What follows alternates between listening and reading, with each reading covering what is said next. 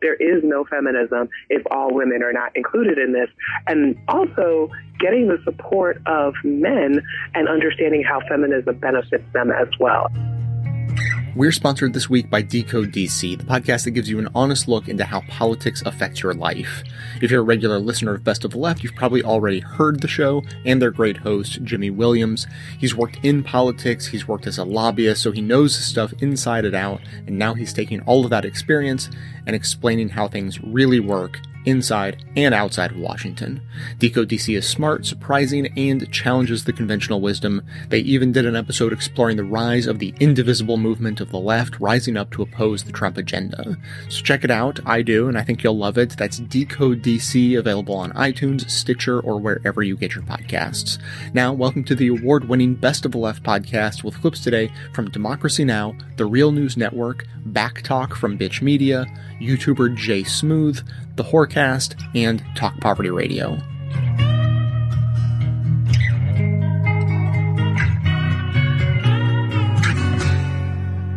In one of the largest days of protest in U.S. history, millions took to the streets Saturday, one day after the inauguration of Donald Trump. The largest protest was the Women's March in Washington, where it's believed more than 500,000 people packed the streets. According to crowd scientists at Manchester Metropolitan University in Britain, the crowd was roughly 3 times the size of the audience at Donald Trump's inauguration a day earlier. Women-led marches took place in over 600 locations spread across 7 continents, including Antarctica. In addition to Washington, D.C., massive protests took place in Boston, Chicago, Denver, Los Angeles, Madison, Wisconsin, New York, Oakland, Portland, Oregon, St. Paul, San Francisco, Montpelier, Vermont, and Seattle. According to one count, as many as 4.6 million people took part in the global day of action. We begin today's show with highlights from the speeches at the Women's March on Washington. My name is America Ferrera.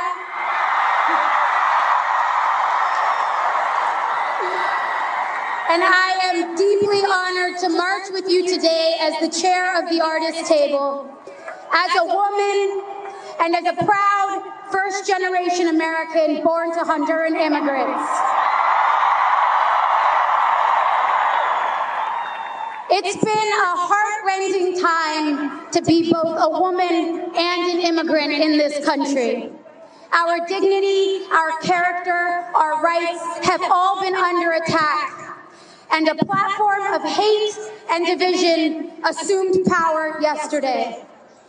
But the president is not America. His cabinet is not America. Congress is not America. We are America. And we are here to stay. We march today for our families and our neighbors, for our future, for the causes we claim and for the causes that claim us. We march today for the moral core of this nation, against which our new president is waging a war. He would like us to forget the words, "Give me your tired, your poor, your huddled masses yearning to breathe free," and instead take up a credo of hate, fear, and suspicion of one another.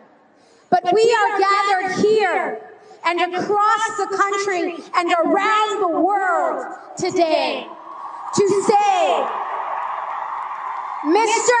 Trump, we refuse. We reject the demonization of our Muslim brothers and sisters. We demand an end to the systemic murder and incarceration of our Black brothers and sisters. We will not give up our right to safe and legal abortions.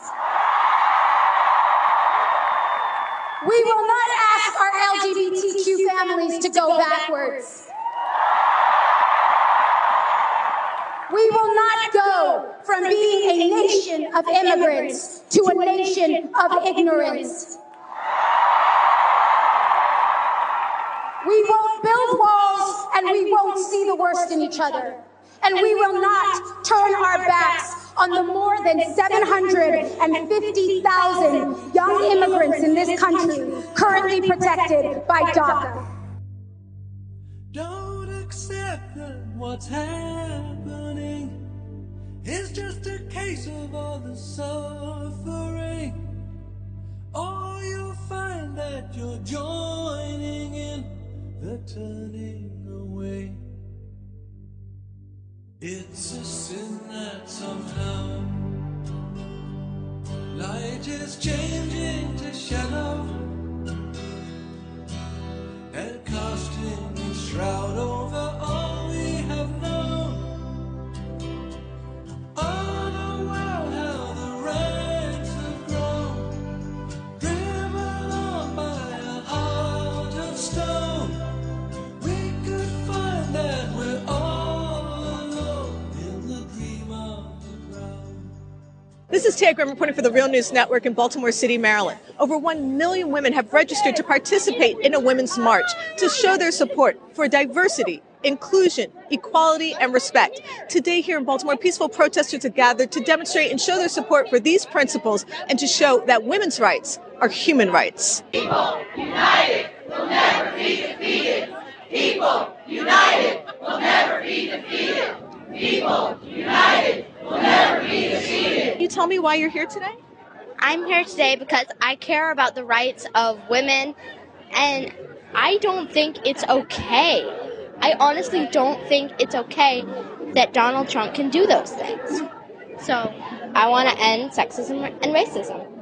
It matters to me that so many people want to stand up to bullies like Donald Trump. I'm not just standing here for myself or for my grandmother, my mother, my aunts, the women that have fought for me. But now it's my turn to show that my 3 children that I fight for them and that I'll stand for them and make sure that their lives matter. Black lives do matter. Everybody's lives matter. But before that, my children matter. They are who we are leaving this world to. Are you surprised after having our first black president that we have someone, Donald Trump, who is so divisive and has received such strong white support? In a way, no. Because hate has always found its way to come out. It may sit back in a corner. It may be quiet for a moment. But just to live in a world where we actually look at it and say that we know that hate is real. And with having our first black president, to see the reactions that people had to a black man being in the White House, to a black family being in the White House, to hearing the racist and the horrible comments about their children, about the First Lady, about the president himself, being in the White House, turning the White House black, not looking at it in a prosperous way for our people. And even to look at it and say that, there are a lot of black people that feel like President Obama didn't do much for black people. What he did do was give my son the opportunity to know that he can be president, gave my daughters the opportunity to know that they can be in higher positions of authority.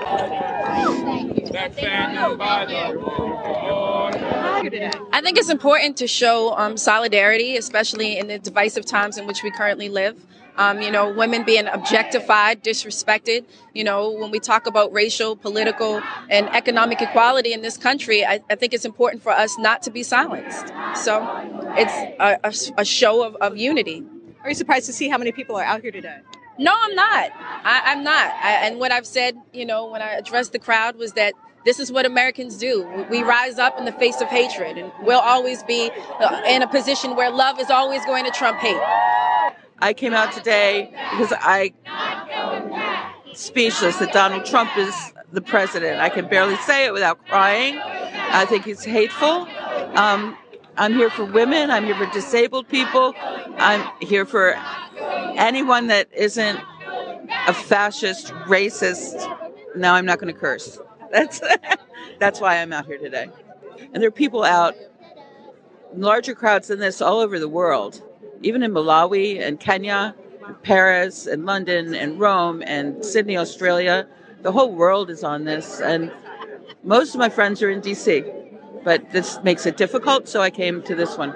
We just want to have our voices heard. We want to make sure that all people are treated fairly and equally. So that's why we're here today. You know, we tried to go to D.C. first. We were on our way, and the metro stations were so jammed we couldn't get there, and we're so glad we were able to come here. You came all the way from Florida? I did, unable to get to the D.C. demonstration. I feel like I'm back to the marches that we did with Gloria Steinem. I feel like we're just going backwards, not just for women, but for everyone. We've accomplished so much in the past 8 years, it's frightening to me. And I think we have to all be willing to stand up for what we believe in. Healthcare matters, isn't it? Healthcare matters. You know what? I'm actually not certain, but I'm going to double check that. I think it is. Healthcare matters. I don't think Congress should have anything to do with women's bodies. I don't understand why they can regulate what women's bodies do, but they don't regulate men and their Viagra. We'll get rid of Trump someday. Oh, deep in my heart, I do believe that we'll get rid of Trump someday.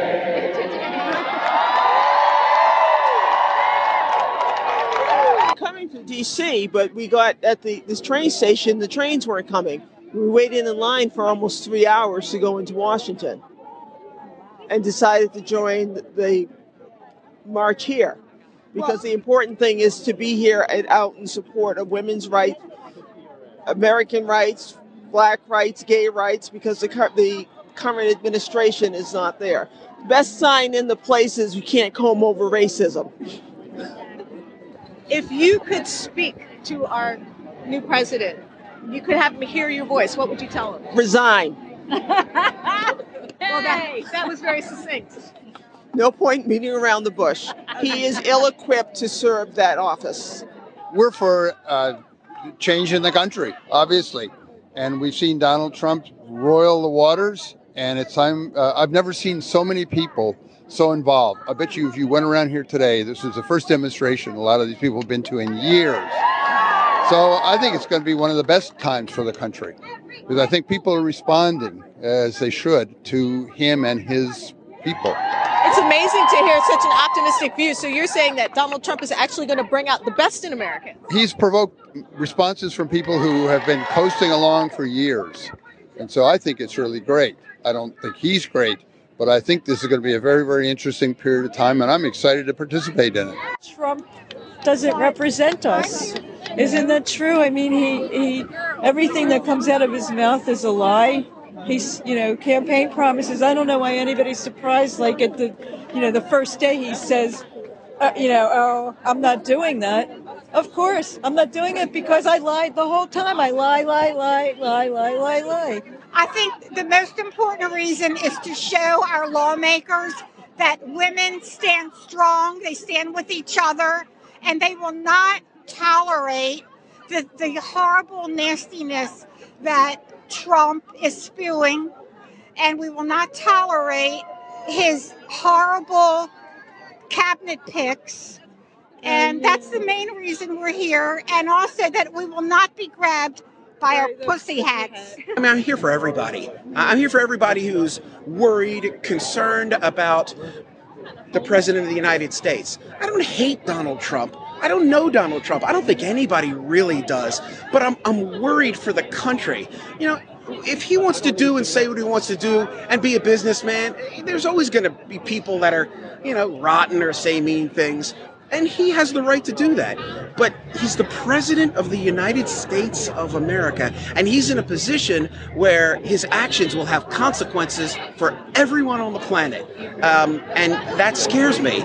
Because I think they want us to put an end to racism and sexism, and they want all women to have equal rights because no matter what your gender is, you're still human, and the Constitution goes to you as well. I think that's a wonderful thing that you just said. May I get your name? Sabanya Marshall. So you're here supporting your mom in the Women's March? Yeah. That's terrific.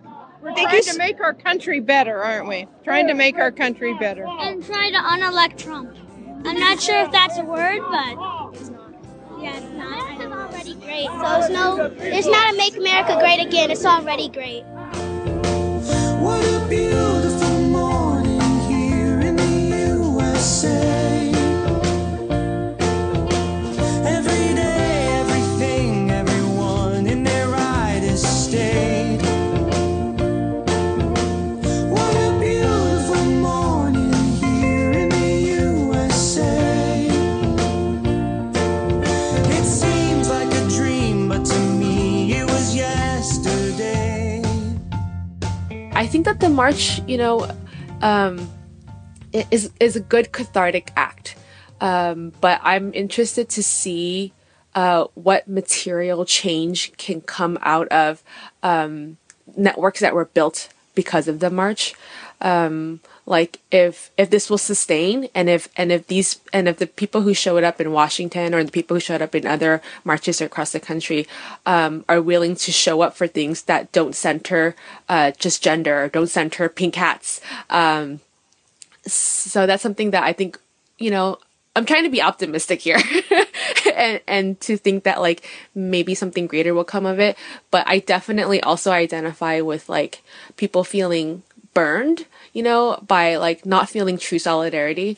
Even though there was like a little rally here in Oxford, like I didn't feel comfortable showing up because I didn't want to show up to a rally full of white folks and mostly white women, because there's a part of me that definitely reflects like Jamila's piece, where I don't feel solidarity with white women, and I think it's because I haven't felt the reciprocal. Like I haven't felt that like white women have showed up for other causes that don't center their white womenness. So I think that it's just something that we need to keep on the tip of our minds when we're talking about movements that might stem out of the march. Yeah, there's this photo going around of someone holding a sign. I don't know if it was in DC or a sister march, but a sign that says, "So I'll see all of you nice white women at the next Black Lives Matter march," right?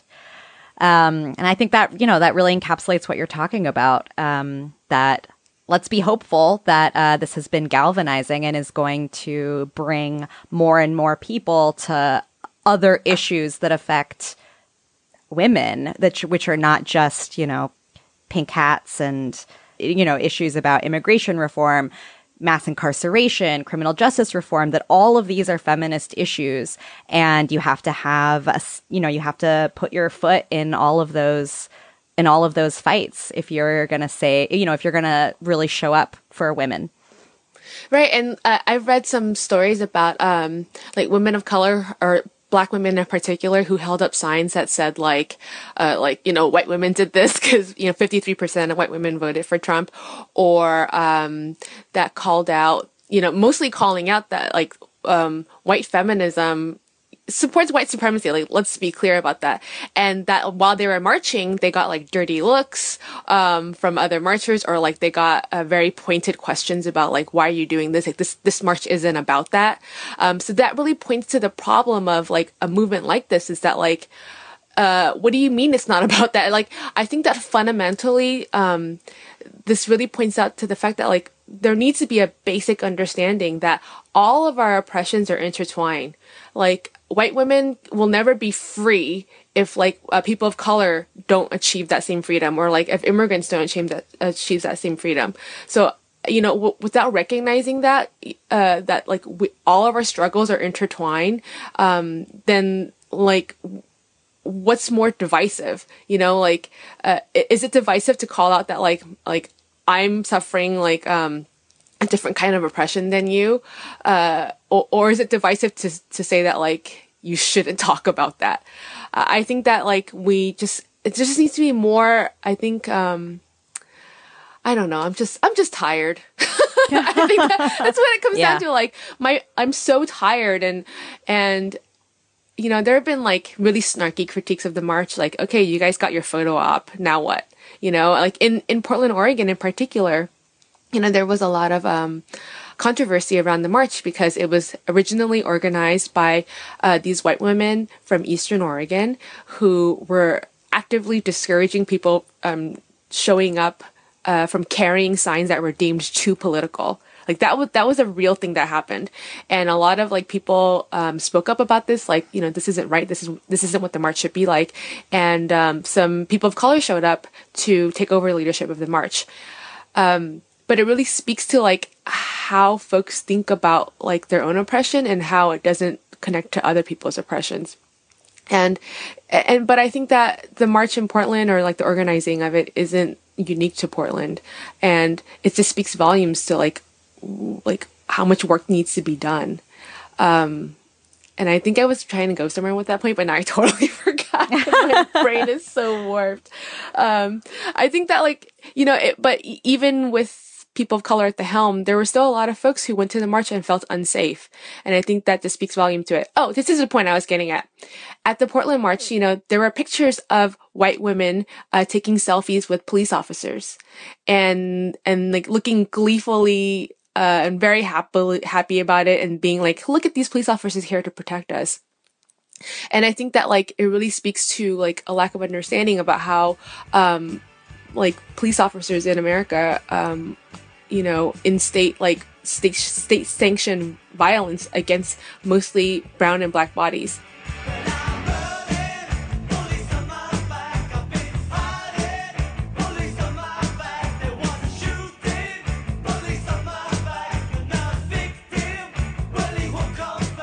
Today's episode is sponsored by Blue Apron, who delivers fresh, perfectly portioned ingredients for great meals right to your door for less than the cost of eating out. Now, it can be easy to lose track of all of the benefits of cooking and eating together as a family. We get lulled into this wrong-headed idea that happiness and satisfaction comes from things being easy. The easier, the better. So we resort to things like fast food and restaurants. But in fact, humans thrive on working together and accomplishing a shared goal. And so for a busy family, that can be as easy as making the time to prepare and serve Blue Apron's gourmet recipes. Then you're not just eating, you're purposefully working to build strong family bonds in the process. And Blue Apron makes it just a bit easier without taking away the sense of accomplishment. If you're ready to try it out yourself, just a couple of the meals they're serving this month are spicy shrimp and Korean rice cakes with cabbage and fur cake, and mushroom and chipotle pepper enchiladas with lime sour cream. So check out this week's menu and get your first 3 meals for free with free shipping by going to blueapron.com/best. You will love how good it feels and tastes to create incredible home-cooked meals with Blue Apron, so don't wait. That's blueapron.com/best. Blue Apron, a better way to cook.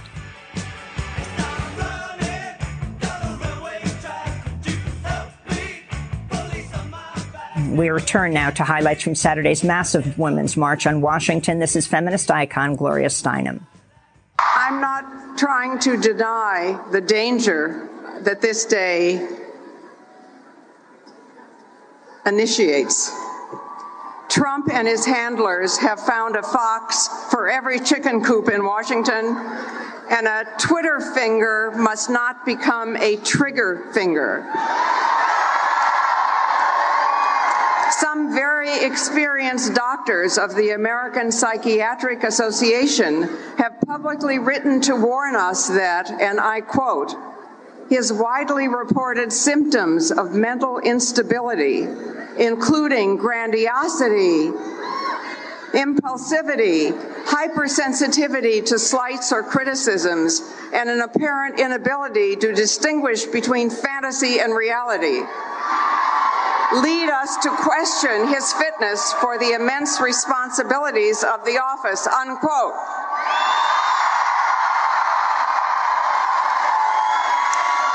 This was on full display in his inaugural address yesterday. Everything that happened before him was a disaster, and everything that he would do would be fantastic, the best ever, miracles, and all the superlatives. He also said he was with the people. Indeed, he was the people.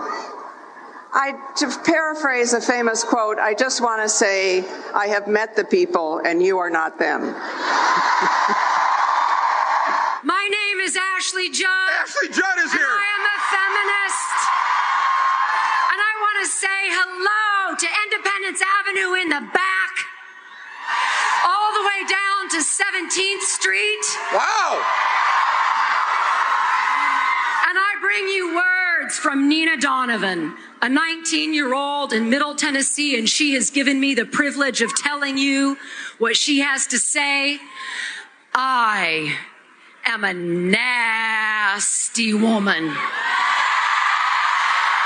I'm not as nasty as a man who looks like he bathes in Cheeto dust. A man whose words are a diss track to America. Electoral College sanctioned hate speech contaminating this national anthem. I'm not as nasty as Confederate flags being tattooed across my city. Maybe the South actually is gonna rise again. Maybe for some, it never really fell. Blacks are still in shackles and graves just for being black. Slavery has been reinterpreted as the prison system in front of people who see melanin as animal skin. I am not as nasty as a swastika painted on a pride flag. And I didn't know devils could be resurrected, but I feel Hitler in these streets. A mustache traded for a toupee. Nazis renamed the cabinet electroconversion therapy, the new gas chamber, shaming the gay out of America, turning rainbows into suicide notes. I am not as nasty as racism, fraud, conflict of interest, homophobia, sexual assault, transphobia, white supremacy, misogyny, ignorance, white privilege. It is our honor and privilege to bring the next speaker to the stage, the one and only author and activist, Janet Ma. Woo! I stand here today as the daughter of a Native Hawaiian woman and a Black veteran from Texas. I stand here as the first person in my family to go to college. I stand here as someone who has written herself onto this stage to unapologetically proclaim that I am a trans woman, writer, activist, revolutionary of color.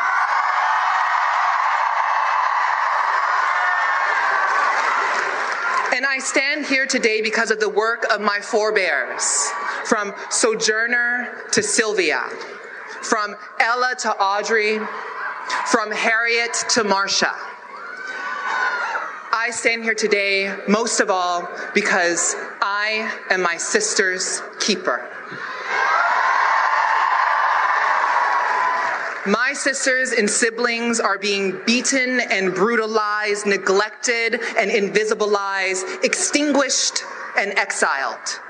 My sisters and siblings have been pushed out of hostile homes and intolerant schools. My sisters and siblings have been forced into detention facilities and prisons and deeper into poverty. And I hold these harsh truths close. They enrage me and fuel me, but I cannot survive on righteous anger alone. Today, by being here, it is my commitment to getting us free that keeps me marching. Our approach to freedom need not be identical, but it must be intersectional and inclusive. It is an absolute honor to introduce Our friend, Cecile Richards. We're here today to thank generations of organizers and troublemakers and hellraisers who formed secret sisterhoods who opened Planned Parenthood health centers in their communities and demanded the right to control their own bodies. And today we're here to deliver a message. We're not going to take this lying down. And we will not go back. For the majority of people in this country, Planned Parenthood is not the problem. We're the solution. We've been part of the American country, the fabric of America for 100 years. And my pledge today is our doors stay open. Now is the time for us to link arms together for the right of working women to earn a living wage, for the right of immigrant families to live without fear, for the right of mothers everywhere to raise families, to raise families in safe communities with clean air and clean drinking water, including in Flint, Michigan. And we're here for the right to live openly no matter who you are or who you love, no matter what. And you better believe we're here to fight for reproductive rights, including access to safe and legal abortion. This is Tamika Mallory, co-chair of the Women's March on Washington. Today is not a concert. It is not a parade, and it is not a party. Today is an act of resistance. Now, some of you came here to protest one man. I didn't come here for that. I came here to address those of you who say you are of good conscience. To those of you who experience a feeling of being powerless, disparaged, victimized, antagonized, threatened, and abused. To those of you who for the first time felt the pain that my people have felt since they were brought here with chains shackled on our legs. Today I say to you, welcome to my world. Welcome to our world. I stand here as a black woman, the descendant of slaves. My ancestors literally nursed our slave masters. Through the blood and tears of my people, we built this country. America cannot be great without me, you, and all of us who are here today. Today you may be feeling aggrieved, but know that this country has been hostile to its people for a long time. For some of you, it is new. For some of us, it is not so new at all. Today I am marching for black and brown lives, for Sandra Bland, for Philando Castile, for Tamir Rice, for Ayanna Stanley Jones, for Eric Garner, for Michael Brown, for Trayvon Martin, and for those 9 people who were shot at the Emmanuel African Methodist Episcopal Church. We have a chance, brothers and sisters, to get this thing right. We can do it if women rise up and take this nation back. It is my honor and my great pleasure to introduce one of my personal heroes, the immigrant rights activist, incredible, inspiring Sophie Cruz and her family.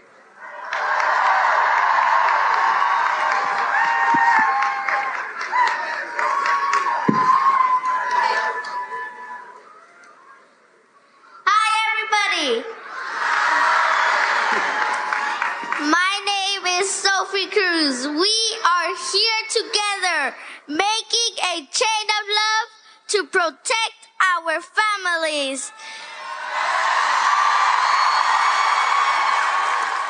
Let us fight with love, faith, and courage so that our families will not be destroyed.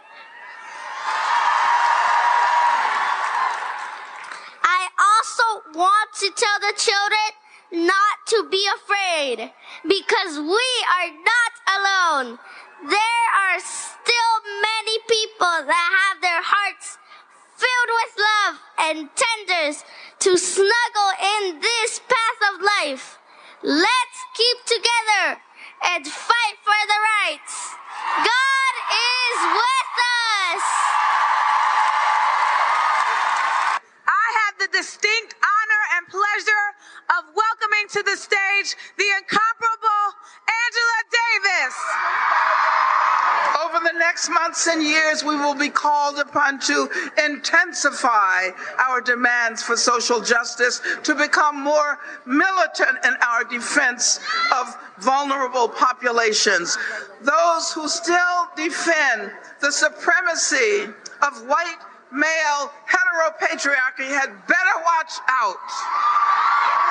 The next 1,459 days of the Trump administration will be 1,459 days of resistance.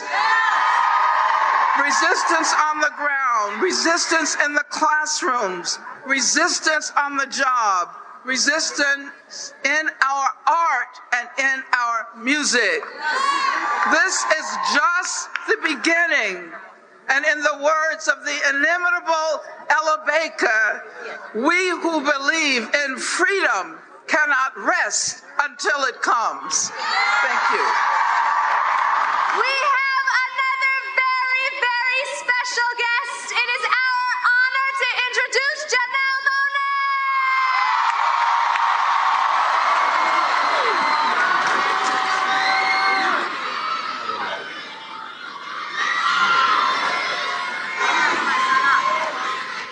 Hello, future.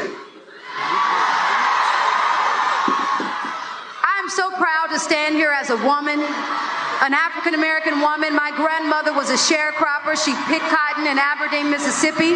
My mother was a janitor, and I am a descendant of them, and I am here in their honor to help us move forward and fem the future. I just want to say,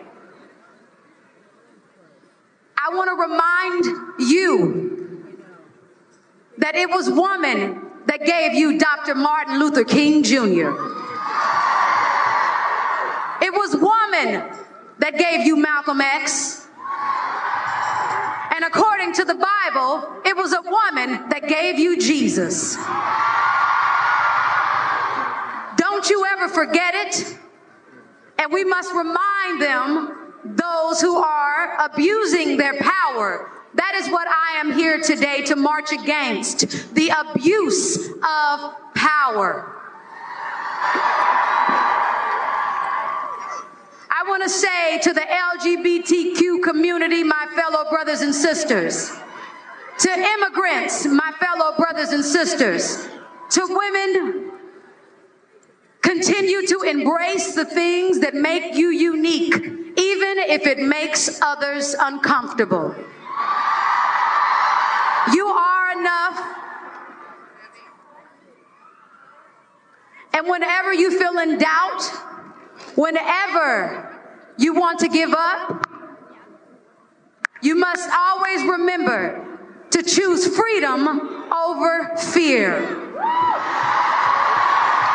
Ladies and ladies, introducing Madonna. Welcome to the revolution of love, to the rebellion, to our refusal as women to accept this new age of tyranny, where not just women are in danger, but all marginalized people, where being uniquely different right now might truly be considered a crime. It took this horrific moment of darkness to wake us the up. It seems as though we had all slipped into a false sense of comfort, that justice would prevail and that good would win in the end. Well, good did not win this election, but good will win in the end. So what today means is that we are far from the end. Today marks the beginning of our story. The revolution starts here. The fight for the right to be free, to be who we are, to be equal. Let's march together through this darkness, and with each step, know that we are not afraid. That we are not alone. That we will not back down. That there is power in our unity, and that no opposing force stands a chance in the face of true solidarity. We have a Grammy Award winning sister in the house, my dear sister and friend, Alicia Keys. Tamika. Ladies and gentlemen, are we here? Are you ready to march? Say yeah! Out of the huts of history's shame, I rise. Up from a past that is rooted in pain, I rise. I'm a black ocean leaping and wide, welling and swelling, I bear in the tide, leaving behind nights of terror and fear. I rise into a daybreak that is wondrously clear. I rise, bringing the gifts that my ancestors gave. I am the dream and the hope of the slave. I rise. That's Alicia Keys speaking at the Women's March on Washington Saturday. While the protest was one of the largest in Washington's history, much of the conservative media focused on a single line said by Madonna during her speech, quote, "I've thought an awful lot of blowing up the White House, but I know that this won't change anything," she said. More than 500,000 people took part in the Women's March in Washington. According to crowd scientists at Manchester Metropolitan University in Britain, the crowd was roughly 3 times the size of the audience at President Trump's inauguration on Friday. Bigger is better, as anyone can see. Bigger is better, well, I think we all agree. Bigger is better in each and every way. Bigger is better in the good old USA. Bigger is better in the good old USA. Bigger is better in the good old USA. Okay, people, this is week 1. On Friday, we watched a small and petty man give a small and petty speech to a half-empty field before taking the seat of power that even he knows he's not worthy of. The seat of power he will abuse all the more because he knows he's not worthy of it. And then on Saturday, we saw that same field filled to capacity by the massive, historic Women's March. And I know that field was full to capacity because I'm one of the many thousands of people who spent all day in D.C. and never came anywhere near that field. I was in one of the huge crowds stuck on some side street with nobody, including the cops, knowing where we were supposed to go, and no way to connect with the outside world because the crowd was too big to get cell service, which made things interesting because usually nowadays, whenever we take part in a major event, we experience it from the inside and the outside at the same time. We're present for the experience while also engaging in real time with the world's reaction to the experience, and then that informs how we inhabit the experience. But on this day, we couldn't connect to that double, triple consciousness, so we had to just be there in the moment on this random street. We all had to commit to just showing up and being fully present where we were, and having faith that our efforts here were adding up to something more than we could see, which is exactly what we're going to have to do in this day-to-day struggle that lies before us. So this may have been the perfect way to start.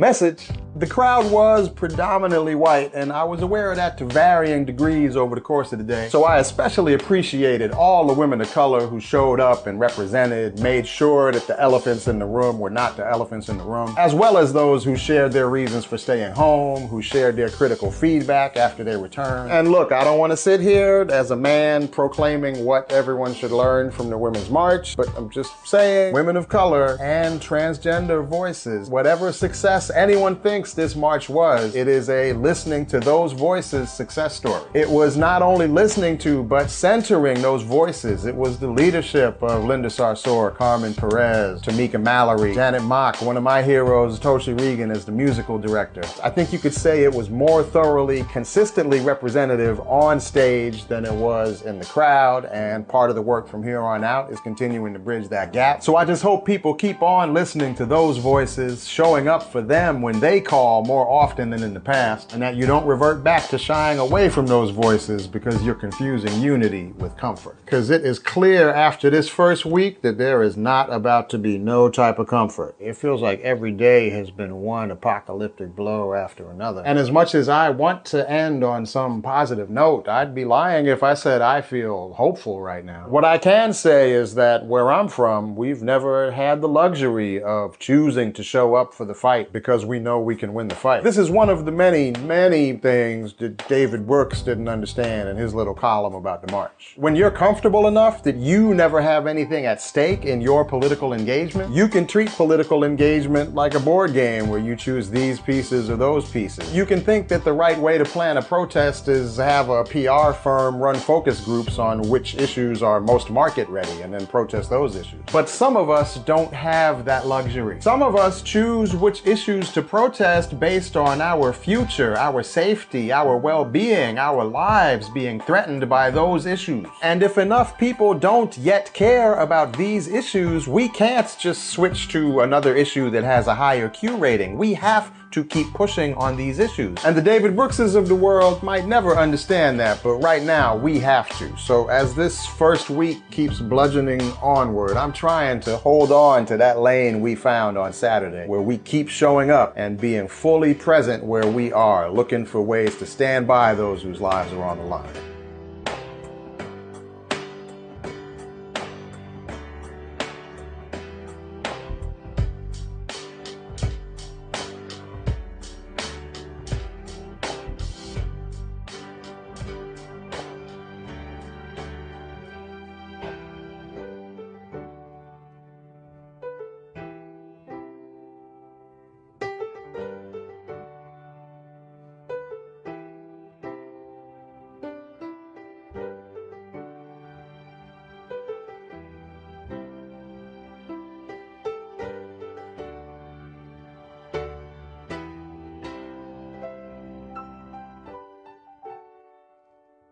There are some things that happened where I was like, okay, this is weird, and kind of, I guess in some ways kind of brought home to me, like, yes, this is a good starting point, but, you know, there's so much more we need to talk about when it comes to making sure that we live in a country that has, like, civil rights, and that all people are, I guess, like, all stories are seen and all struggles are understood. And, you know, I am so for the women's rights movement, and I'm so for women having equal rights. But also, I think we need to open up dialogue and understanding that, you know, okay, if we want all people to have equal rights, we need to talk about some uncomfortable truths and uncomfortable biases that are in our country, and really have a dialogue about it and not sweep it under the rug, not pretend it doesn't exist, but really talk about those things. And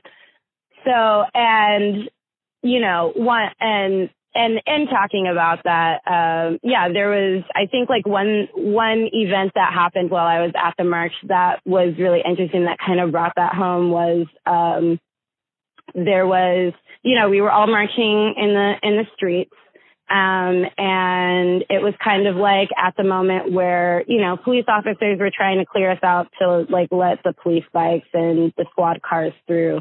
And, you know, they were telling us to make room for it. We were all complying and stuff. But there was kind of, I think there was like a group of women as this was happening that were like shouting Blue Lives Matter. And I think also in social media, there was a lot of kind of like glorifying like the Oakland Police Department, glorifying the SFPD, which I will say, I am happy for their services. I am not against police officers or anything like that. I will say that. But I think also in some ways that was kind of, as a person who supports the Black Lives Matter movement, that was kind of like a hurt, like, ow, like, ugh. Wait. Those moment people in the Women's March saying Blue Lives Matter? Yeah, it was really weird. It was really weird. It was really weird. And it was funny because, you know, I was with my girls, and so they were kind of, you know, they were supporting me and giving me strength and were being just like, you know, this is not okay. And they're like, do you want to leave? Like, what? You know, and they were being supportive. But, like, it was very much kind of like, can we not do that right now? So, and in light of that, that's why I'm saying there are still things, and issues that are separating us. And like I said, there needs to be, I think there still are some blind spots. I think that's the best way to explain. I think there are some blind spots when it comes to hashtag feminism is a blind spot. Shouting Blue Lives Matter is complete blindness. Like, right. You've had your eyes plucked out. Right. And so, right. So, you know, it was just kind of like, no. So exactly. And that's why, like I said, like it was heartwarming to see like so many women from so many different walks, but at the same time with that, there still is I think, like I said, there still is like a blind spot of some, you know, of some population of the women where it's like, yes, thank you for coming out and showing up for women. But I mean, at the same time, it's kind of like, what do you expect? You know, with such a big turnout, yeah, there is going to be a population of women who are like, yes, I stand for women's rights, but at the same time, I still don't have an understanding, or I still, you know, have feelings about Black Lives Matter. And I think, you know, that goes into the dialogue of, you know, I think after the Women's March, you know, people were celebrating the success of it. People were celebrating the fact that it was a nonviolent protest. And yes, it was a nonviolent protest, but also I think people need to look at, well, why was it a nonviolent protest? Because the police didn't randomly snatch people off the street? Right. And it's because the police, it's because the group of people and the demographic of people aren't historically grouped as criminals. You know? Yeah, no, I mean, like, I've been really disappointed to see some of the people who were touting that. No arrests. It was like, dude. Yeah, well, when fucking Josh Sims or whatever, like, smokes weed in his car, he doesn't get arrested either. Like, not getting arrested doesn't mean that you didn't do the same thing that someone else got arrested for. Exactly. And I think we need to start looking at that. And the fact that if you are of a certain color or a certain demographic, that you're, I guess like how you are perceived kind of like dictates how you are perceived or how you are seen, even if you are, you know, acting in the way that you should. There is a problem with that. You know, it's like, you know, let's look at, instead of saying like, oh, we did this right, that's why there weren't any arrests. Like, let's kind of look at like, oh, why are people being arrested, you know?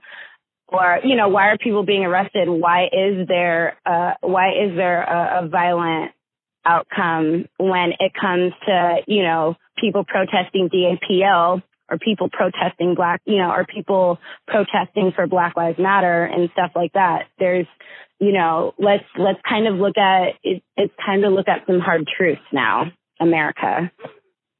It's like, we hope. Did you see that sign that said, "I hope I see all you nice white ladies for the next"? Oh my God! Yes, I did. Holding it, but still. But yeah, but it was, you know, it was funny. Like, it was funny and it was really real, you know? Yeah.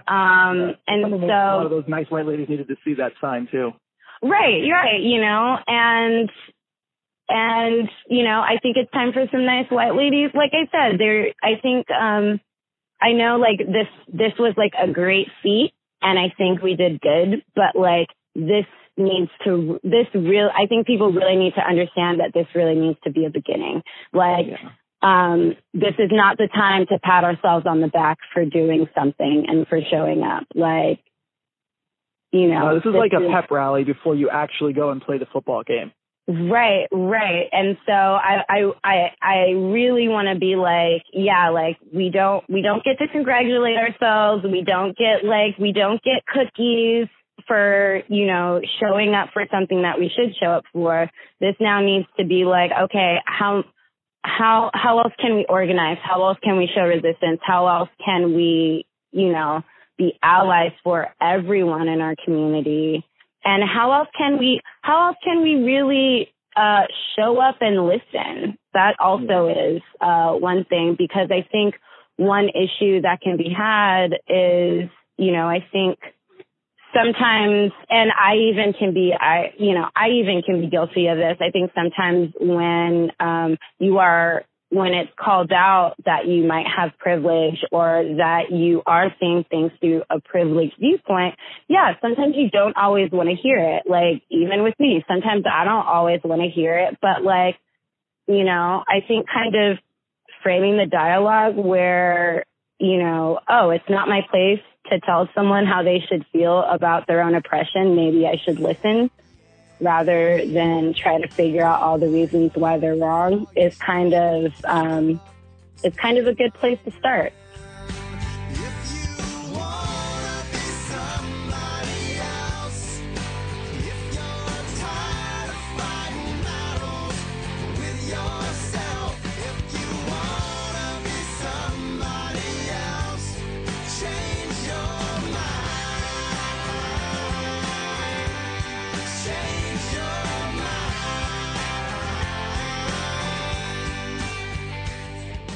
I have to say, DC probably got the most attention from national news media of the women's marches, but there were huge marches in cities across the United States, including in Philadelphia, and you were part of the Philly Women's March. Tell us what it was like to be part of it, to speak at it. What was the experience like?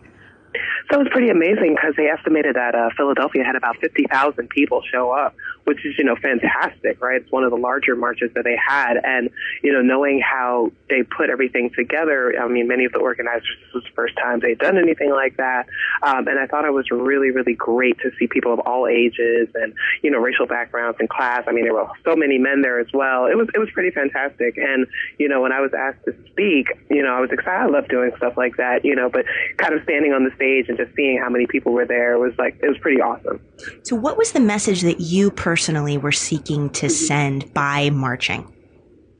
You know, I when I was speaking, because I was speaking more than marching, I get a bit claustrophobic in those kinds of crowd situations. But one of the things I was talking about is, you know, basically this idea of intersectionality and how as women, you know, we have a lot of common experiences and a lot of common goals, but we also have to confront issues of like race bias, class issues, you know, trans identity, just all kinds of things, immigration status that we really have to kind of work on if we're really going to talk about true solidarity. And so my messaging was really like don't forget the women of color who have been feminists for a long time and have been marching. Like, in Philadelphia 20 years ago, there was a march where there were 750,000 black women that came in Philadelphia, and there's so many people who don't even remember that it happened. So, my messaging was like, let's make sure that we are open and we are acknowledging everyone's efforts, Well, and since you raised that intersectionality, I mean, actually, it predicts my next question. I know that you're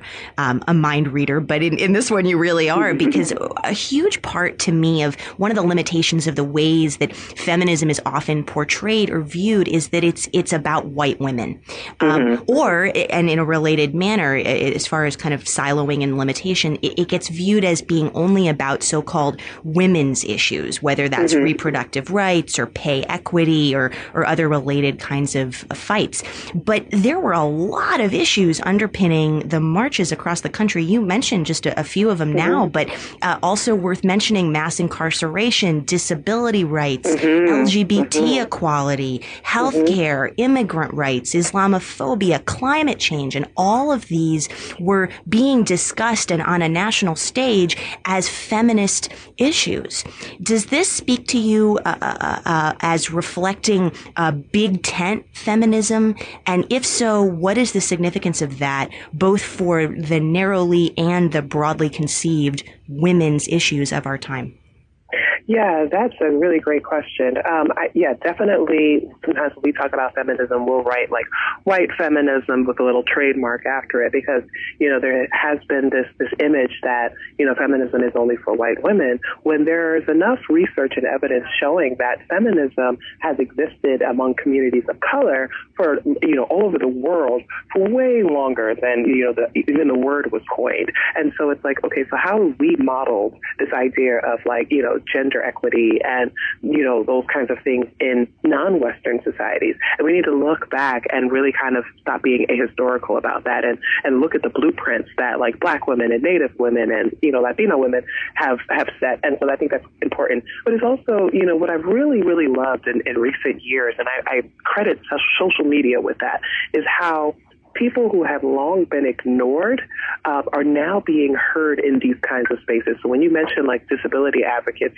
when I was at the Philly March, I was hearing women say, where's the ADA seating? And they had, a sign language, interpreter there. Those kinds of things, I think, is because women are pushing and they're like, listen, no, we need to be included as well. And so we had, trans women speaking there. It's like they need to be included as well, and we can no longer have these tables where we're leaning in and having conversations about feminism, but when you're looking around the table, you're not representing all women. You know what I mean? I think that's kind of where we've gotten, is that understanding that there is no feminism if all women are not included in this.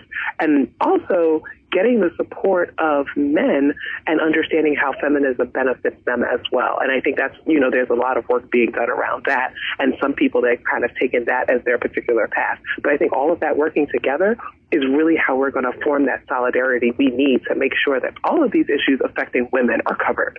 I think back to my years in college and to women that I was in classes with, or that I got to know in extracurricular activities outside the classroom. And I remember having just so many incredibly frustrating and disappointing conversations that I didn't understand, certainly not at the time, and to this day I still don't really fully understand, where women my age who were progressive or liberal, or they and cared about issues such as women's equality, such as pay equity, reproductive justice, but who did not identify or want to be labeled as feminists. There was this aversion to that term. And sometimes they would actually push back and say, well, I'm not a feminazi, a really disparaging and horrible term that sometimes gets thrown around. Right. It's awful. Do you feel like that it is changing, and that the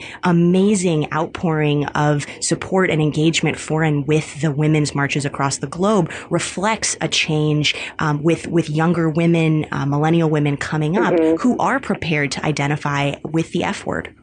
And that's one of the things that I've been really working on. And people ask me, as a Black woman, why don't you identify as womanist, which we know has been generally the term that Black feminist women have used. And I said, well, it's not that I don't associate or identify as a womanist, but I assert my right to call myself a feminist and a Black feminist. And I have the right to access feminism just like anybody else. And I know that there's been a lot of fear because the word feminism has been associated with white, upper class, cisgender, heterosexual, rights movements. And so many people cannot connect with that. And so they've really pushed that back. But then there's people like me who are saying, no, we have access to that as well. And I am a Black feminist, and I am a Chicana feminist, and I am a millennial feminist, and I am a queer feminist. And I think that we all have the right to kind of reclaim feminism for ourselves.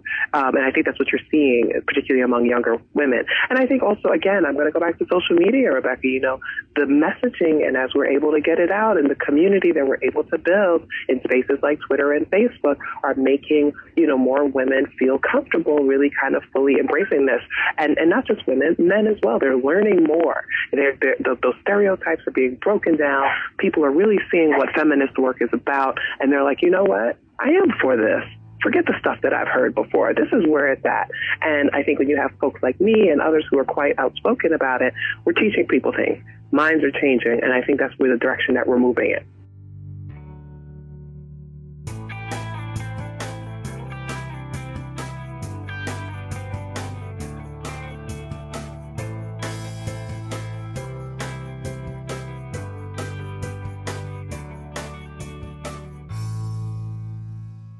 We just heard clips today from Democracy Now!, opening with a description of the march and playing America Ferrera's speech.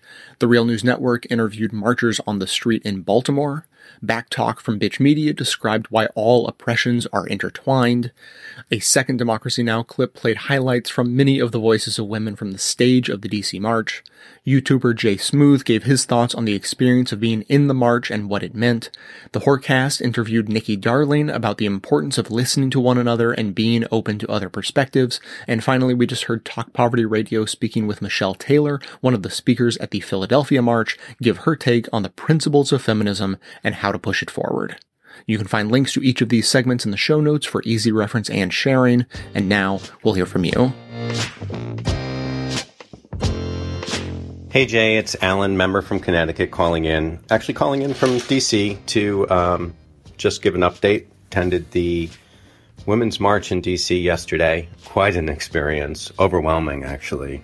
Brought myself to tears many, many times. Not even sure as a college graduate that I have the educational resources to describe and write all that was there and all that I experienced. My entire family was there, and actually we were right in the middle, right next to Planned Parenthood, and had to step away from the crowd because to get some food and bathrooms and so forth and stuff like that, which took literally two hours to get food from a food truck and go to the bathroom. And then was able to make it back to finish and do the entire march to the mall, where we finished up on the White House lawn, or outside the mall lawn, outside the White House, by about 5 o'clock, where there was still thousands and thousands of people marching and carrying signs. Just an overwhelming, wonderful experience. And, if I can, share that. So thank you. Stay awesome.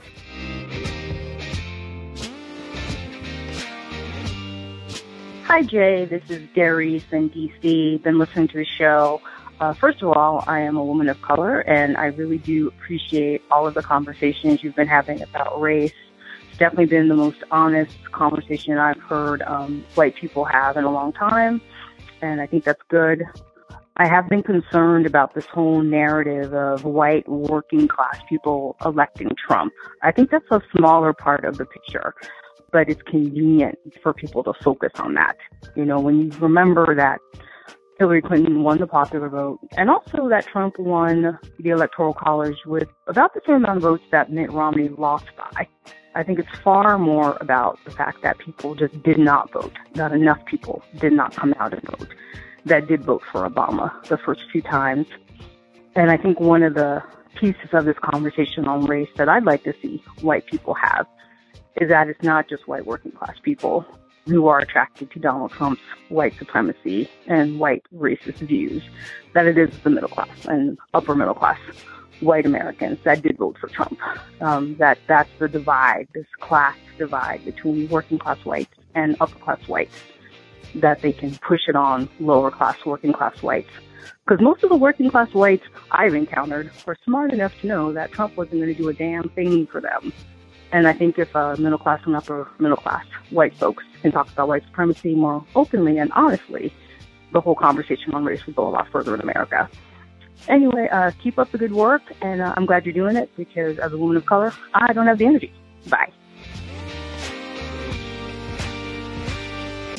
Thanks for listening, everyone. Thanks to the volunteers who helped gather clips to make this show possible. Thanks to Amanda Hoffman for all of her work on our social media outlets and activism segments. And thanks to all those who called into the voicemail line. If you'd like to leave a comment, question, or explanation of something so we all understand it better, simply record a message at 202-999-3991.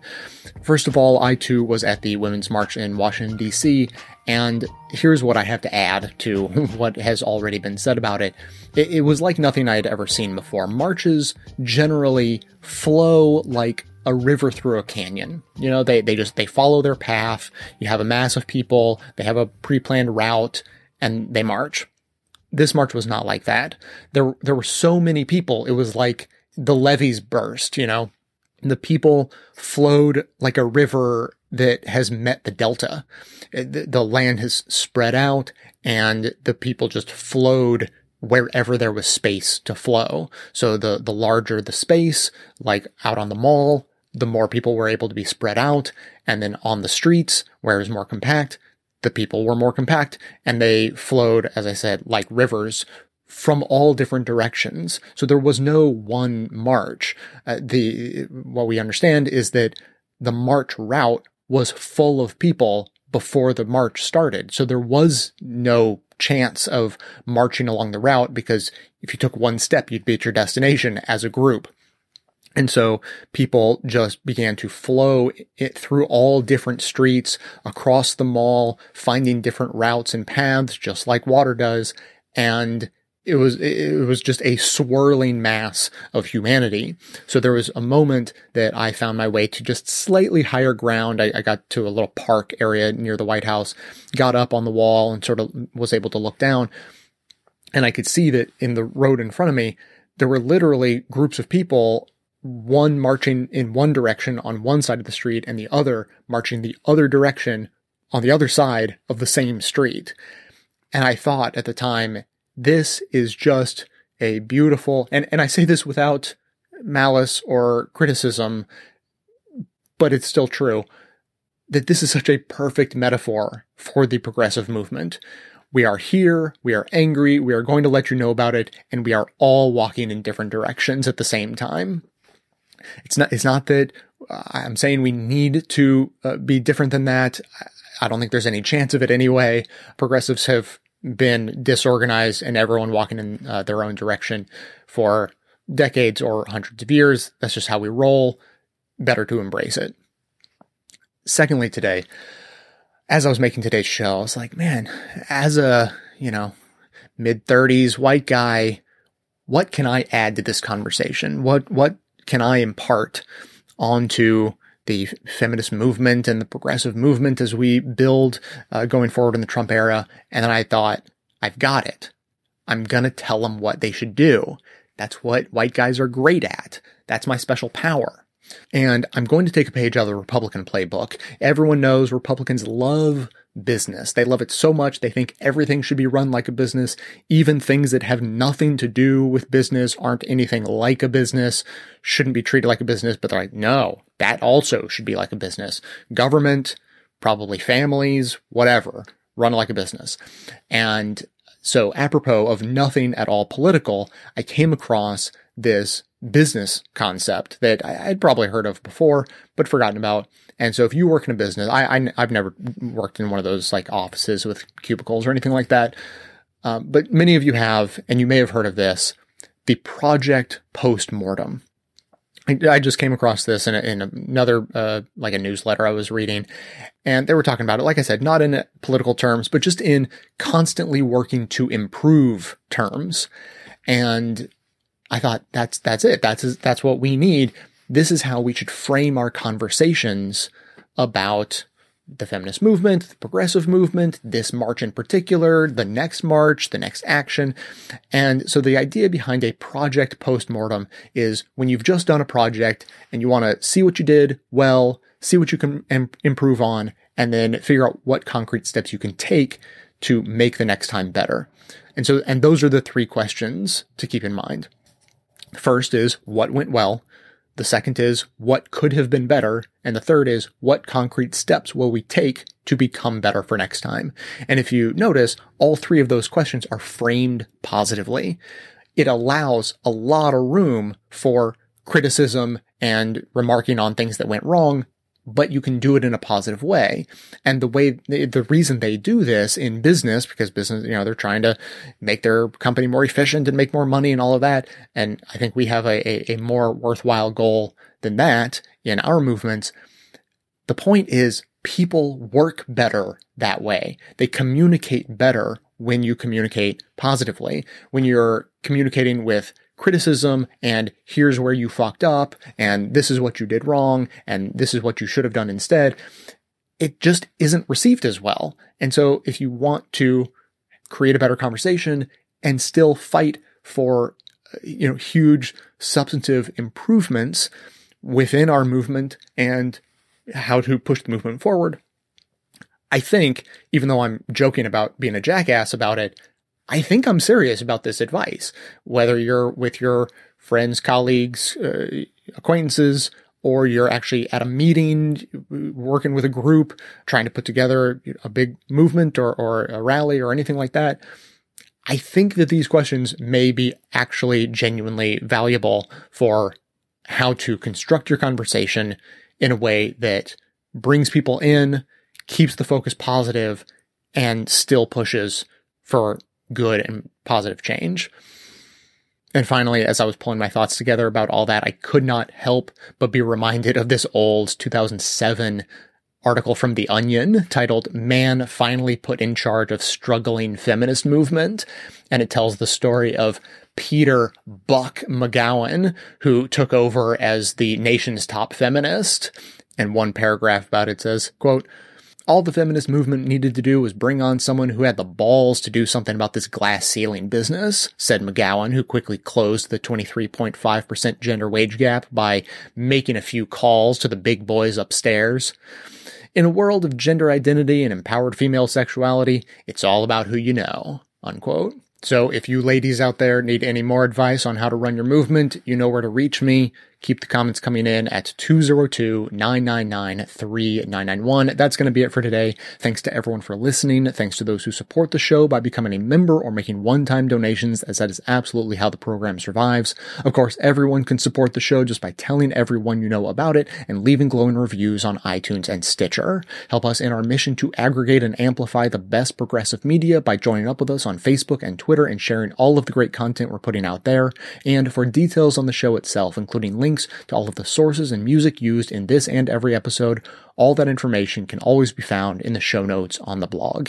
So coming to you from inside the Beltway yet outside the conventional wisdom of Washington, D.C., my name is Jay, and this has been the Best of the Left podcast, coming to you every Tuesday and Friday, thanks entirely to the members and donors to the show from bestoftheleft.com. And it's a crying shame how we get so trained. We can't see past all the sad stories and wonder what we're missing. We can't see past all the sad stories.